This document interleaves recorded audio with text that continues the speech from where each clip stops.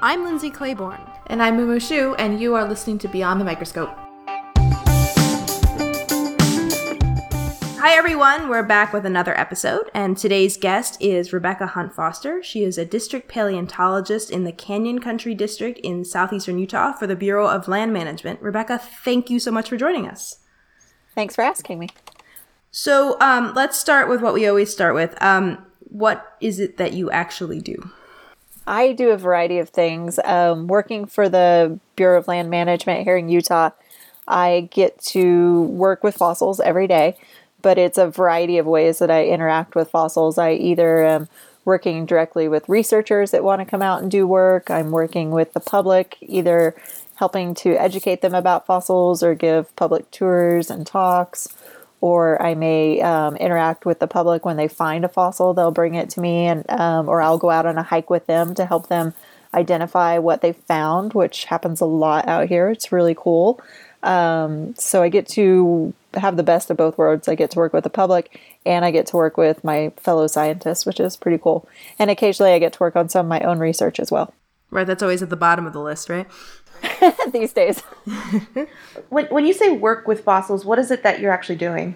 It can be a variety of things. It can be anything from being out in the field and cleaning off a brand new dinosaur track site that we just found, and interacting directly with the ancient sediment that's filled in these tracks and cleaning them so that we can study them and potentially show them to the public. And I get to help researchers that are coming to the area be able to do their own fossil excavations. We have to clear everything before they can work there. So I may, like today, I had to go out with one of my fellow archaeologists and help him look at an area where a paleontologist wants to do an excavation so that we could make sure we wouldn't impact any cultural sites, so that we didn't find any artifacts that we would need to worry about. So sometimes I get to work with fossils on that level, and sometimes I get to actually study things that either I have found or that people have suggested that I get to work on. So that's pretty much the way I interact with fossils. You mentioned that visitors and other people hiking through the parks and stuff find fossils. What do they find, and how common is that? Is that like a daily thing, or is this a once every few years or decade thing? Oh, it's not a daily thing, but it's definitely everywhere from a monthly to a weekly thing, at least. It depends on how many people are out hiking at a period of time. And luckily here in the Moab, Utah area, we're really lucky because all of the rocks exposed in this area are from the Mesozoic area for the most part. So a lot of dinosaur fossils and a lot of tracks are found in the Moab area. And we do have some rocks also that are a little bit older and a little bit younger than dinosaurs and the Mesozoic. So we get a variety of fossils that are found by the public. It's actually really cool. And how common are dinosaur fossils versus fossils of other things? In the Moab area, dinosaur fossils are pretty much the main thing that people will find, with the exception of petrified wood. People find a lot of petrified wood, but when it comes to vertebrates or invertebrates, they're almost always finding dinosaur bones.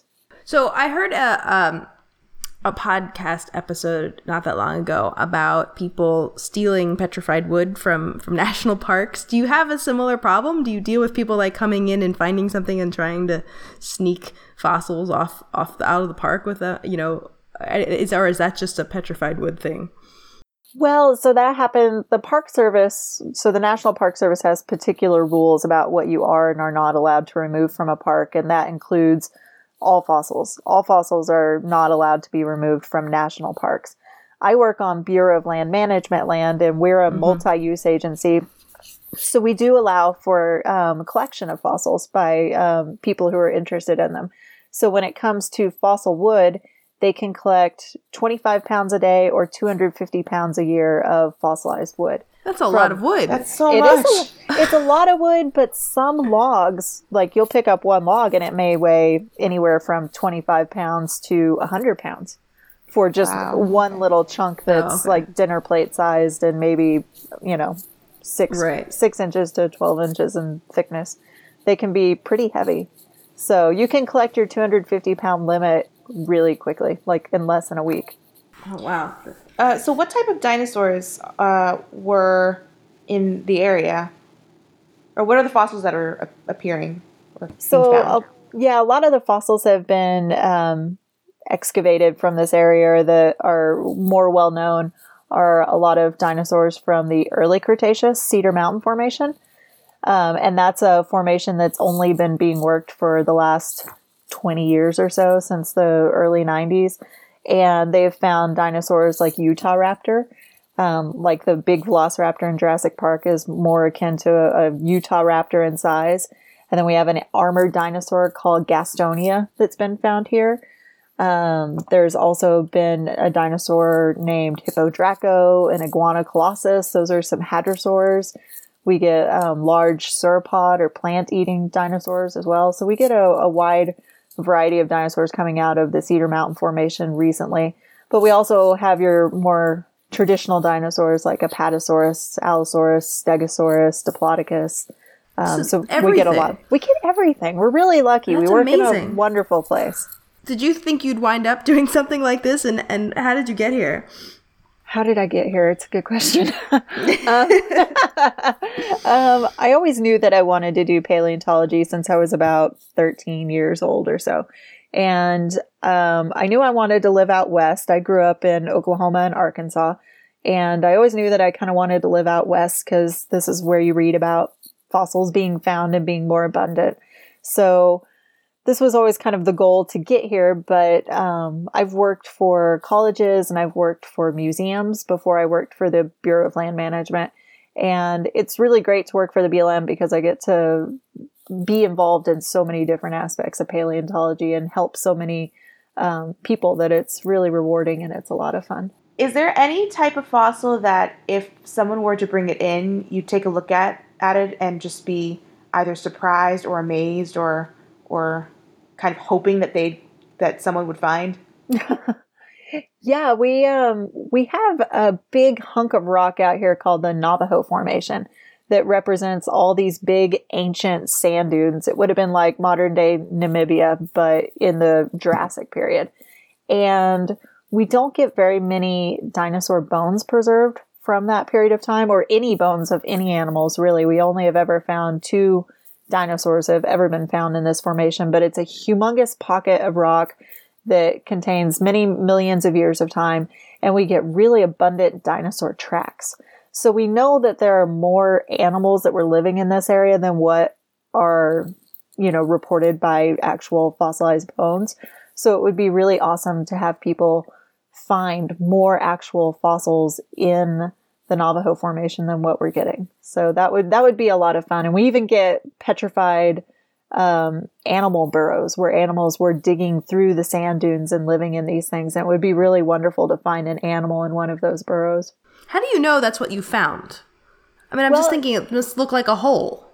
Well, it doesn't look like a hole, though.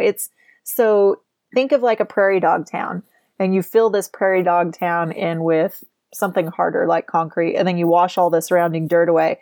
And what you would be left behind with are all these chambers, these tunnels weaving in and out of the dirt. And that's what we see preserved are these sand-filled chambers. So there's sand tubes basically, and they're undulating and going in circles and interconnecting with other tubes and living chambers. And they're actually really interesting, and they're more abundant than what we realized.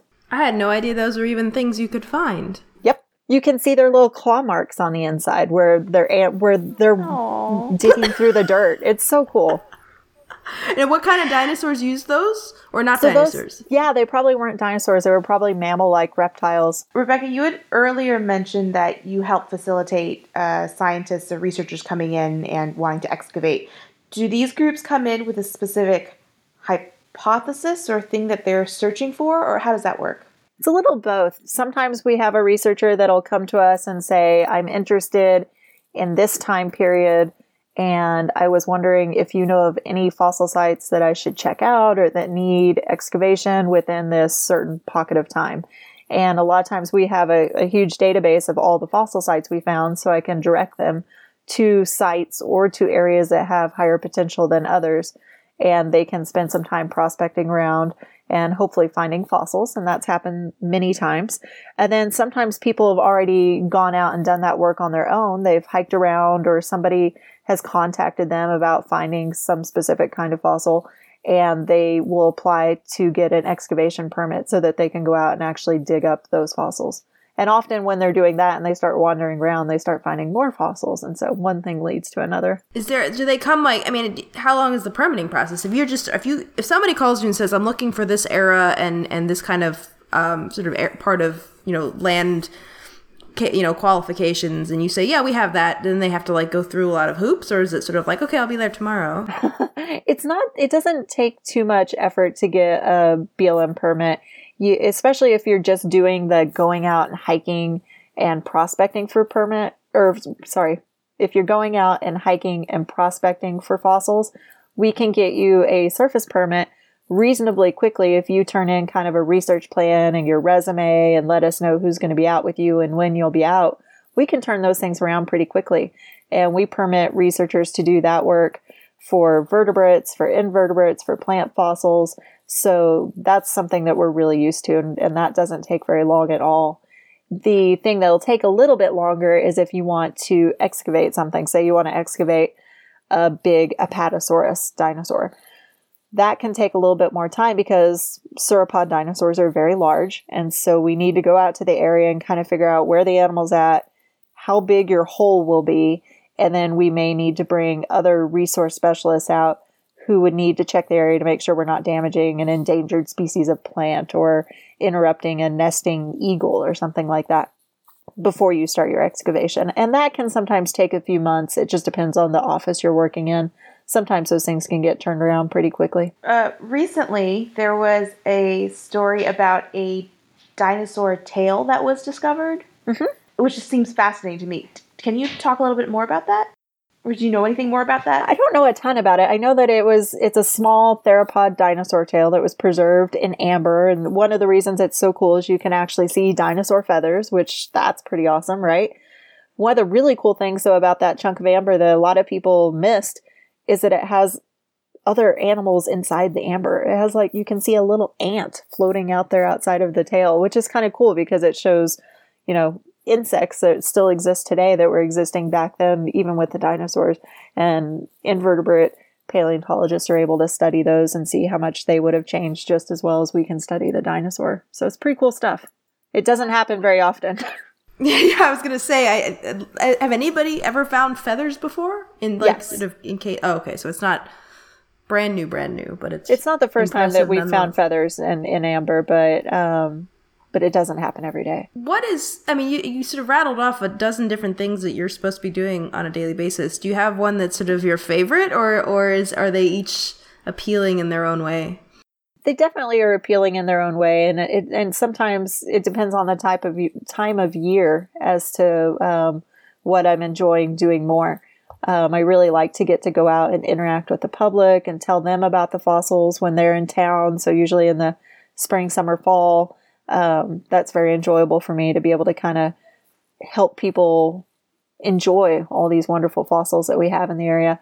But I also love to go out in the summer and work with our researchers that come to the area and help them do their excavations, or at least get to visit them in the field. That's really enjoyable.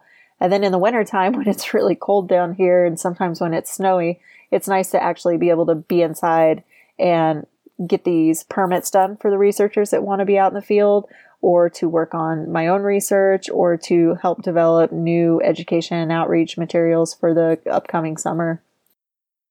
So what is the research you're doing these days? If you can talk about it. Yeah, no, I can talk about it. The main research project that I'm working on right now is studying a ornithomimid dinosaur, which is a ostrich-like dinosaur. And I'm studying a foot of a dinosaur that was preserved in Arkansas. And for a long time, this was the only dinosaur body fossil known from the entire state of Arkansas up until very, very recently. And so I'm working to compare those bones to other known ornithomimid bones in the area and describing it so that it can finally have an official written up description that'll be published. Why that? Just out of curiosity. I mean, what? I mean, I find that fascinating. I mean, because obviously you have to catalog all these things and you have to identify them so that more research can be built upon it. But why is that your topic at the moment? So the reason this is sort of my topic at the moment, it has several different parts. Part of it is that I grew up part of my life in Arkansas and went to school there. And this was a specimen that I worked on when I was an undergrad and worked on for my senior research project. And I never really got it officially published.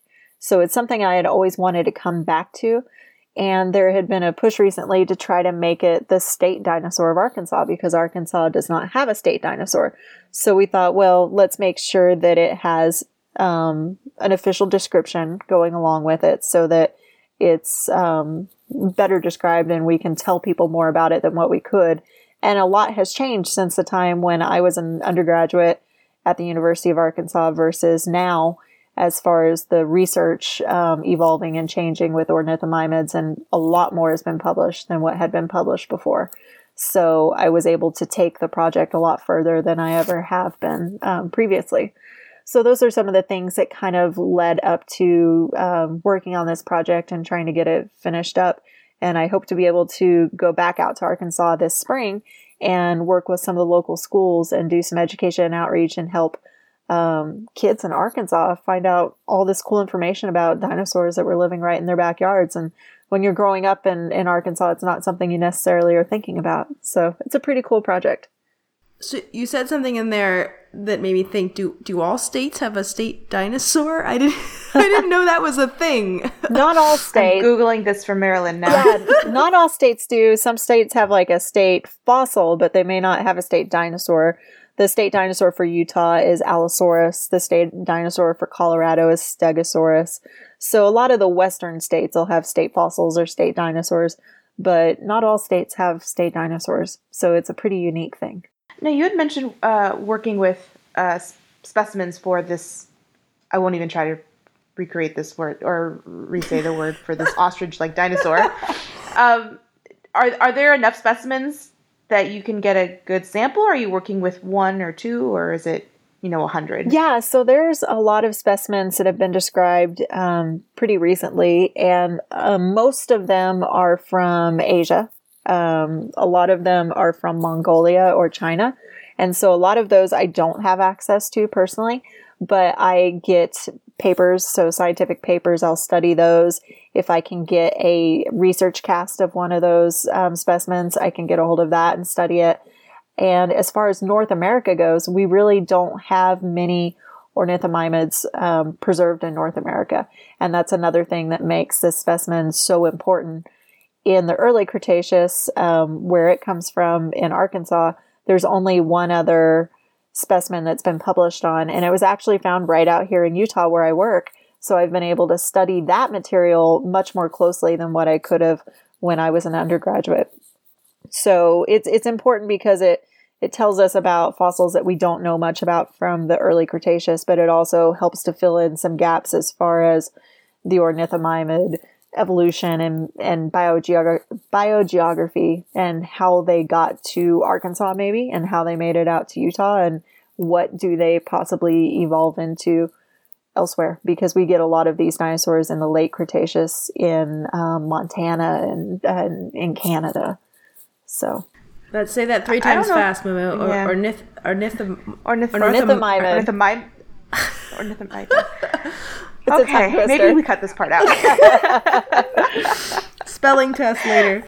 Yeah. All right. So I have a question you might not be able to answer. Ask it anyway. I don't know if you can answer it, but I will ask it anyway. Do you ever get people who will secretly excavate? Oh. Because they were told no? Not so much because they were told no, and definitely not with researchers. The researchers are always really great to work with, and they know that they need to have a permit, and they always, work with us to get things done the right way. But we do have some people that will dig for fossils illegally, and that can be for a variety of reasons, because they may not know that there's a law protecting fossils from public lands, or maybe because they worry if they say something that somebody else will dig it up and they won't be able to enjoy it. There seems to be a variety of reasons that people will secretly dig for fossils, but it is illegal. Is there a black market for fossils? I would guess there is, absolutely. right? Yes. Just like anything else. Yeah, and I should specify that it is only illegal to excavate illegally from public lands, as far as BLM lands go and Forest Service, vertebrate fossils. You need a permit for that. You can collect invertebrate fossils like trilobites and things like that without a permit for your personal use that you're not going to be selling or bartering. So that kind of thing is okay. And we like that. That's great. But unfortunately, there is a black market, especially for dinosaur bone. A lot of it gets cut up into jewelry. I've noticed wedding rings seem to be very trendy right now. Dinosaur wedding rings. People. What? Yeah. Chris Hartwick has. I'm Googling this now. He has dinosaur bone in his wedding ring. Is it like it's like the ring is still made out of metal, but like instead of a diamond, it's a fossilized bone? Both. You'll get rings that have been turned out of bone, and you'll get inlaid rings. And people will, use it for knife inlays, and they call it gem bone because when it polishes up, it can look pretty as far as different colors go in it. Unfortunately, it is a big problem. Of course, some people just want a dinosaur for their living room or, whatever. Of course. I know. There's some people out there that like that kind of stuff. They think it's interesting and they don't want a replica. They want the real thing. So there's definitely a market for that. And there are people that supply to that market from private lands. But from public lands, as far as vertebrate fossils go, that is illegal. And a lot of people that are wearing the bone jewelry don't even realize that it could be somewhat radioactive. And maybe you don't want a radioactive dinosaur bone hanging around your neck. That's certainly a wedding message of sorts. Here's a ring. You might be wearing it radioactively, but it's okay. You'll be fine. Don't worry about it. I love you anyway. Forever is not quite forever. Forever just got a little shorter. Oh, man. I had no idea. That is, I guess it makes sense. I mean, ivory is sort of, Yeah. Our animals have just been dead longer, unfortunately. Well, and petrified rock. Petrified rock is like, people make clocks out of it and wall hanging. I mean, I guess they sort of make sense. I don't know how I would feel about that. It's something we struggle with, but we try to do a better job with educating people and just telling them what the rules are and why they shouldn't do certain activities like stealing bone, because even if you just take a little flake of it, it might be taking a piece that's very important, or it may keep us from being able to better locate the actual fossil in the ground. So there's several reasons why you don't want to actually pick up vertebrate fossils off the ground and take them with you. So, we're just trying to do better about educating people. And most people don't realize that we had a paleontology law passed in 2009 called the Paleontological Resources Preservation Act. And it's actually open for public comment right now. People can go to the BLM website for blm.gov/paleontology. And there's a link that'll take them to our Purple Law where they can actually do public comment on that up until early in February. Now, you had mentioned doing outreach for children or local schools. What kind of outreach or what kind of activities are you guys doing? Well, we do all sorts of things. I was really lucky to work with a great batch of interns this last year, and they were doing everything from public hikes and talks where they would go out every day and hang out at one of our public paleontological sites that we have in the area, where you can go see dinosaur tracks or dinosaur bones. And they would give hikes and tell you what you would see while you were at that site and why it was important. And then in the evenings, we would give talks to the public at kind of our visitor center here in Moab. And we have also done activities like little craft activities and talks at our local libraries and for our local multicultural center. And we've also done some career fairs at the local high schools for kids to find out more about not just paleontology, but science in general. Is there something, you mentioned when you were studying the bones from Asia and from elsewhere, that sometimes you get a cast of the bone to work with, which is, of course, is better than reading the paper about it. And other folks we've talked to that work in archaeology and paleontology talk about the new 3D modeling and stuff like that. Do you get to play with those kind of things? Have you noticed the technology changing in the industry in recent years? Yeah, absolutely. It's getting wonderful. And with my ornithomimid specimen from Arkansas, we did actually have it 3D scanned so that we can have some really accurate figures for the paper, but also have that 3D data available to the public. So if anybody wanted to be able to study these bones in 3D without holding a physical cast, they could do that. We're also working more and more with photogrammetry. We document all of our track sites out here in the Canyon Country District using photogrammetry, which is basically overlapping 3D photos or overlapping photos that we then process, and we're able to project them into 3D so that when you're back at the office or in your lab, you can take this data set and somebody in Mongolia could look at one of our dinosaur track sites and study it and share it with their students, or be able to possibly rapid prototype their own track if they needed to study a specific track without actually pouring anything in the tracks themselves, which can cause damage.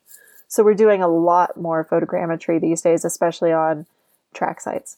It just seems like it changes the business and the field so much to have that kind of access. Oh, absolutely. I think it makes us more of a global community than we've ever been before, because even though we may not be able to travel to China or Portugal or some of these places, we can still exchange data a lot more easily than we ever have been able to before. Is there some type of technology or functionality that technology has not been able to capture yet that, if it did come along, it would be a game changer in this field? Yeah, something that's being worked on currently is people are studying dinosaur bone and using some complex geochemistry that I won't even try to describe because I would probably fail miserably. They're getting better at being able to kind of fingerprint bones. And we're hoping that someday in the future, they'll be able to say, like, if I handed somebody a bone, they could do this analysis on and be able to say, this is a bone from the yellowcat member of the Cedar Mountain Formation. And it comes from the Moab area versus coming from over by Green River. So being able to more narrow down where a specimen comes from will definitely help us, especially, unfortunately, in some law enforcement cases, but also with museum specimens where maybe something was collected and the locality data was lost or wasn't as accurate as it could be. It might help us to better tie specimens back to sites. In terms of regions and types, we were talking about all the different types of dinosaurs that you guys have in Utah, and it seems like there's everything. Is that just because of the environment and the rocky outcrops and formations that we have access to that's true, or is it really something different about that part of the country? A lot of it has to do with the fact that just the right age rocks are preserved and they've been being eroded for the right amount of time and they don't have too much vegetation on them, which is really helpful. And so I think that's part of why we're in such a good area. And Utah in general has a wonderful fossil record. We have fossils, that are 1 billion years old, all the way up to very recent fossils like woolly mammoth. So we kind of cover the gambit here in Utah. We just have the right age rocks everywhere. Utah's great. Is Utah is known for that? I know there's you always think of Montana and the Dakotas and exactly. I think people more classically think of places like Montana, the Dakotas, Colorado, Wyoming when they think dinosaurs. But I think Utah is definitely capturing the public's attention and definitely researchers as well. We have over 94 permits just for paleontology work here in Utah. On BLM land. So we have by far more paleontological work taking place in Utah than any other state in the country right now. And I think it's because we have so many fossils and people just come here to see everything. Because even Grand Staircase National Monument has been producing a lot of fossils well over the last decade. And more fossils are being found in the vernal area, not of dinosaurs necessarily. They even find younger mammals and things like that. So Utah's just got all sorts of great stuff. Do you have a favorite find that has come out of your work in Utah, or are there too many to name? There's a lot to name, but getting to work on the Mill Canyon dinosaur track site here in Utah has been really special because it's a really cool 112 million year old dinosaur track site in the Ruby Ranch member of the Cedar Mountain Formation. And we have at least 6 different kinds of dinosaur tracks preserved at one site. And we have dinosaurs that are slipping in the mud. We have dinosaurs that are just kind of walking along, not in a big hurry. We have dinosaurs that are running. And we have all different kinds of dinosaurs. We have we have big meat-eating dinosaurs. We have the little armored dinosaurs. We have dromaeosaur tracks, which are really cool. So that's kind of like a Utah raptor. And it's one of the first trackways that's ever been found in North America. So it was just a really cool site to get to help excavate and help be a part of. Well, I want to get back to these tracks. I have a question about this. So in order for all these tracks to be preserved, does that mean these dinosaurs had to all walk in a certain area in a certain small time frame, or were these different eras and different years, or was it like in an hour span 10 different dinosaurs walked on this certain area? Yeah, no, those are really great questions. So these tracks were deposited, as far as the ones at Mill Canyon go, probably over a series of days to weeks on this flat, wet, muddy lake bed. And there were areas that were out of the mud, there were areas that were covered in water, and you can actually see within the tracks how some are in areas where it was muddier and some are in areas where the mud's drier. You can tell the mud was slippery by these animals slipping in it. There's even algae preserved in the mud, like a layer of pond scum. So there's all sorts of really cool things we can learn from this site, but it most likely took place over several days to maybe a week or two.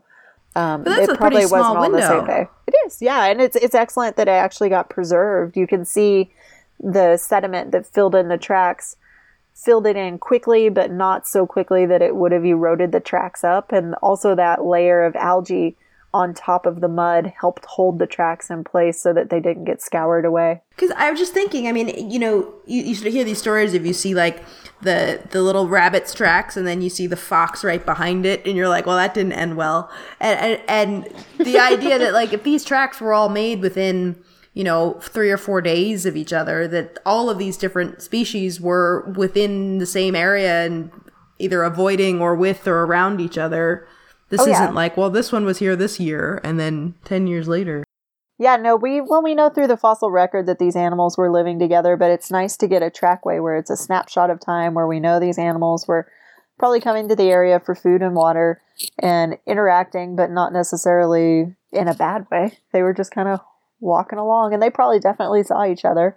One of our nicest trackways is of a big meat-eating dinosaur, kind of like Acrocanthosaurus, that went through at one point. He's going his own way.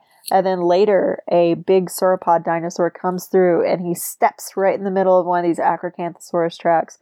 And his foot is about the size of a dinner plate. And it's stomped right in the middle of this dinosaur track. So that's kind of a fun one to see, to know one animal came through first and then another animal came through second. It's just fascinating. I mean, you can sort of picture whatever Disney movie you have in your head of like, dinosaurs, tromping through these lands, but it really is, you have the physical proof in front of you. Absolutely. And every time I see the slip marks, I hear the banana peel noise in my head. Oh man, I keep seeing Land Before Time. That's what I keep seeing in my head too. I think we're dating ourselves. No, that's what I would see too. So don't worry. Now that you've brought up the banana peel, how big of a dinosaur is it that's slipping in the mud? Is this one of these gigantic things that's gonna like cause an earthquake when it slips and falls, or is it one of these little guys? Well, it's an animal that's about the size of a human. It was one of the dromaeosaurs. Oh, okay. So if you remember in Jurassic Park when the dinosaur chases a little boy into the ice chest and slips in the water and falls down, that's basically what happened. Only without it's not the like humans. One of these gigantic things that collapses like 5, and then 10 trees with it. Yeah, no, that animal would probably still be there if it Still fell be there. that hard. If only that had happened. Right? I would love that. Oh, but man. no, this is an animal that could have picked itself up and kept moving. It probably looked over his shoulder to make sure none of his friends were laughing at him. Rebecca, thank you so much for joining us, and we really appreciate hearing about dinosaurs and banana peels and everything in between. Thanks for having me on. I appreciate having a chance to talk about it.